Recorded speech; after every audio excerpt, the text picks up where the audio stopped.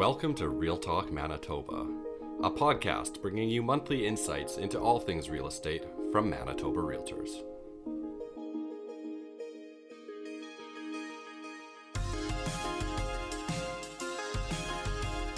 Thanks so much for joining us for episode 9 of Real Talk Manitoba. I'm your host, David von Mayenfeld. In this episode, we will explore the landscape of commercial real estate in Manitoba. I'm pleased to welcome two commercial realtors and MREA members, Wes Schallenberg and Trevor Clay. Gentlemen, welcome to the podcast. Thank you. Trevor, almost everyone we talk to seems to know a residential realtor and perhaps a little something about the industry too, but evidently commercial is a different ballgame. How would you explain it to people what it is that you do? Well, from my perspective, every day is very different. And that's part of the fun of the business is you really get to engage with clients, understand what makes their business succeed, where the risks are, where the pitfalls are, and really help them execute on their commercial real estate strategies, whether that means their investment strategies, their business strategies, really help them from an execution standpoint, protect their interests. Every day we get to engage with clients with very different interests and learn about their businesses, learn what makes them go. And that to me is the most rewarding and enjoyable aspect of our business. Can you talk about the current commercial landscape in Manitoba? I think the last 2 years in talking to all of our colleagues in the industry has certainly been the busiest we've ever seen. Certainly 2020 was a very strange year. We were all stuck at home. We certainly saw a dramatic slowdown in business. People put plans on hold. And then we saw the world in 2021 realize that the business community, that the economy was going to move forward and started to execute on their plans. Investors started to buy real estate again. Tenants started to expand again. Really in all sectors, everybody that I've spoken with saw 2021 as their best year in the business, and 2022, at least year to date, has reflected what we saw in 2021. Wes, can I ask you to build a little bit on what Trevor has mentioned here and talk about how the COVID pandemic impacted the commercial market and how the industry pulled through? This business is goes through a lot of cycles. The pandemic has caused people to reflect on their business. It caused them to save quite a bit of money from a contractor point of view. It made people a lot busier. People were starting to, if we're going to, what we call cocoon in our homes, we're going to need renovations, and that has a very broad reaching. If you're a general contractor in the renovation business right now, if you're not busy, then you're doing something wrong. So there's all this pent up demand. And I think that's what Trevor alluded to, especially in the industrial segment. And the office segment still trying to figure itself out. Winnipeg is the 81st largest metropolitan area in North America, which means there are 80 other competing jurisdictions in the continent. What are some of the challenges Manitoba faces in the commercial market from a competitiveness standpoint? I think we're probably our own worst enemy. A couple of years ago, I went up to Churchill by a train, and it was full of Americans and Australians. And I just heard how wonderful Winnipeg was. They all loved our downtown. They all loved the sites and the zoos and everything else. And I think we got to be reminded that this place is pretty good, but our civic government isn't making it that much. It's not as attractive as other cities. Trevor, do you agree, disagree? Anything to add? From a commercial real estate perspective, the challenges are different in each segment of the market. In industrial, the biggest challenge we're faced with is a lack of serviced and zoned industrial land within the city limits. We're seeing a lot of development happen in the RM of Rosser, in the RM of McDonald. But if you look around for serviced zoned industrial land truly within the city limits, there's just not enough of it. And our city and our province aren't moving fast enough to really support the servicing requirements of sites within the city limits. That's our biggest challenge, certainly on the industrial side. On the office side, I think we need certainly to attract as many of those growing head office type businesses like the Skip the Dishes of the world that have been a major Winnipeg success story. We're not seeing these massive growth companies, businesses and investors that want to invest in Canada typically look at the MTV markets being Montreal, Toronto, Vancouver as their main focus. Winnipeg becomes a secondary market, but we've proven that we're a stable secondary market with a very diverse economy, and that diversity has treated us well over time. We don't see those major booms or busts. So can I flip the question around on you and maybe ask a bit more about that diversity and, the key market advantages or selling points that we have here in the different segments of the commercial market? With respect to our competitiveness, it really starts with cost of living still extremely reasonable. We've got excellent talent, young talent, educated talent in terms of the workforce. From a commercial real estate standpoint, the cost of real estate is still quite reasonable. Rents in office space are quite reasonable. Parking costs are quite reasonable. Energy costs are extremely reasonable in Manitoba still, even though everybody's noticing their hydro bills are going up. They're still quite low relative to the rest of Canada. So we have a lot of things going for us, certainly, that make Winnipeg and Manitoba a competitive place to do business. Wes, I'm going to turn back to you. Trevor talked a bit about the affordability advantage, labor, location, some of the key selling points we have here in Manitoba. What else would you talk about if you're talking to an American client or a client elsewhere in Canada? How would you sell them on the market here? Well, I think it's quality of life. It really depends on so many things, but our commute times, our wonderful natural resources. We're a city where, in an hour or two, you can go to some of the finest lake country in the world. Even, I always get in this conversation with somebody from Calgary. Calgary cannot grow tomatoes in a garden in their backyard. It's too cold. They can do it in pots, but our summers are just wonderful. And our winters are bearable, except the last one.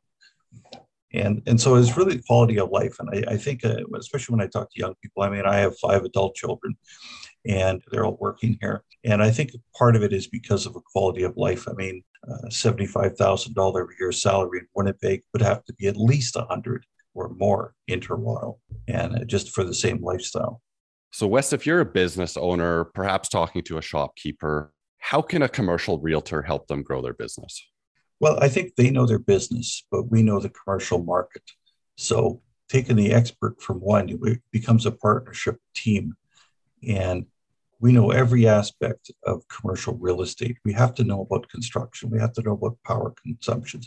We have to know about parking ratios. We have to know about the city of Winnipeg or the RM's different bylaws, etc. So we take their goals and we align them to what's out there. And together we can make it work. For example, if someone's in a retail, if let's say they're in there's a restaurant, we will find them a location that will give them the highest revenue per rent. It may not be the cheapest, but it'll be the highest revenue.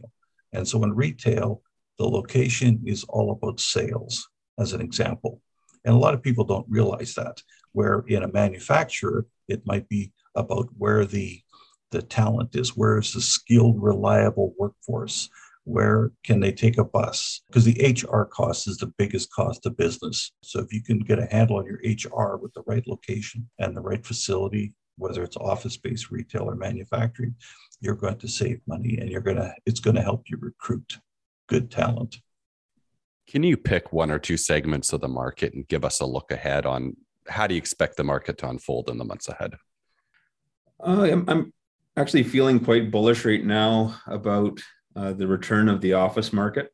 We're finally starting to see tenants wake up and stretch their arms and start to tour spaces again. We're seeing suburban tenants looking at downtown, seeing it as an exciting place to do business. We're seeing, again, just tenants touring spaces, people looking at buildings that hadn't happened at all in a very long time. And that's very exciting to see. And I'm not saying that the office market's going to suddenly jump from 15% vacancy to 5%, but I think we're seeing a return of interest. So I'm excited to see the downtown come back to life this summer. Industrial is an easy one. I think the interest in the industrial market, both from an investment and from a tenant perspective, is going to continue to be extremely, extremely strong. Rents are going to continue to grow. Values are going to continue to be extremely strong. And there's no reason to believe that's going to slow down. Wes, do you have anything to add maybe on the retail side of the market? There's a lot of demand for service retail right now, things that you will never get from the internet. You won't get your teeth cleaned. You won't get a massage. You won't get your hair done. It's always going to be a need for personalized service. That's where the demand is. I mean, I think the downtown will come out okay because people wanted to be downtown because it was a good place to recruit people. If you're a large accounting firm and you're looking for quality people, a lot of times they're right across the street. And if you're going to try and move those people from across the street to a suburban location, it'll be a little tougher. So Wes, you mentioned 36 years in the industry. Am I correct? Correct. Do you have a story or perhaps a personal account that, maybe you help someone locate here or relocate here? Do you have a memory that particularly stands out? I mean, there's just too many to remember.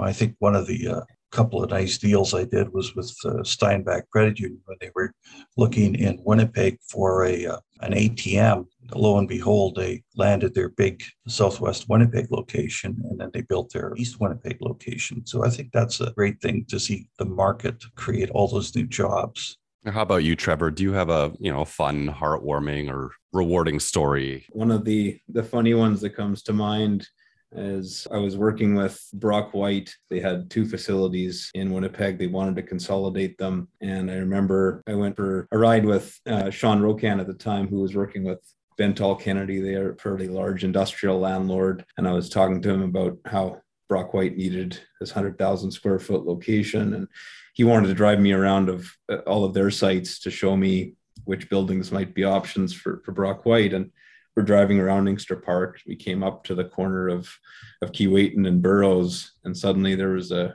Morguard for lease sign on what used to be the Chrysler distribution center for their parts at 879 Keewatin, and it's at 102,000 square feet for lease on 7.2 acres of land. And he just kind of put his head down and laughed and said, "Well, there's your building. There you go." And it still took about a year and a bit to put a lease together, but we were able to convince Brock White to lease that building on a long-term basis. But it all sort of came from a car ride with another landlord who knew he'd immediately lost competition for that tenant. So that was probably one of the funnier stories. Excellent. Well, before we wrap up here, is there anything either of you would like to add for our listeners?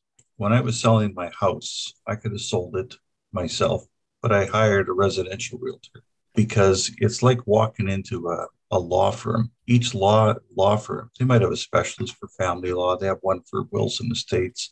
They might have one for corporate. They might have one for real estate. They have residential specialists. And the same thing with real estate in general. You got to go to somebody that knows what lane they're in. It's a real team approach. The other thing that I would add, I guess, to that as well, Wes, is the cost of missteps in deals is extremely high, whether that means legal fees or paying rents that are too high, or there's a lot of if you go through a transaction and that transaction doesn't proceed, it's often very expensive for all parties. So it's really important to really have a good advisor who can certainly identify all the pitfalls in a deal and try to help you work through them. And that's really what we try to do. Well, Trevor and Wes, thank you so much for being guests on the podcast and for sharing your insights with us on the commercial market. To our listeners, thank you for joining us on episode 9 of Real Talk Manitoba. My name is David Von Mayenfeld, and please stay tuned for the next episode and even more great discussion on the real estate market in Manitoba.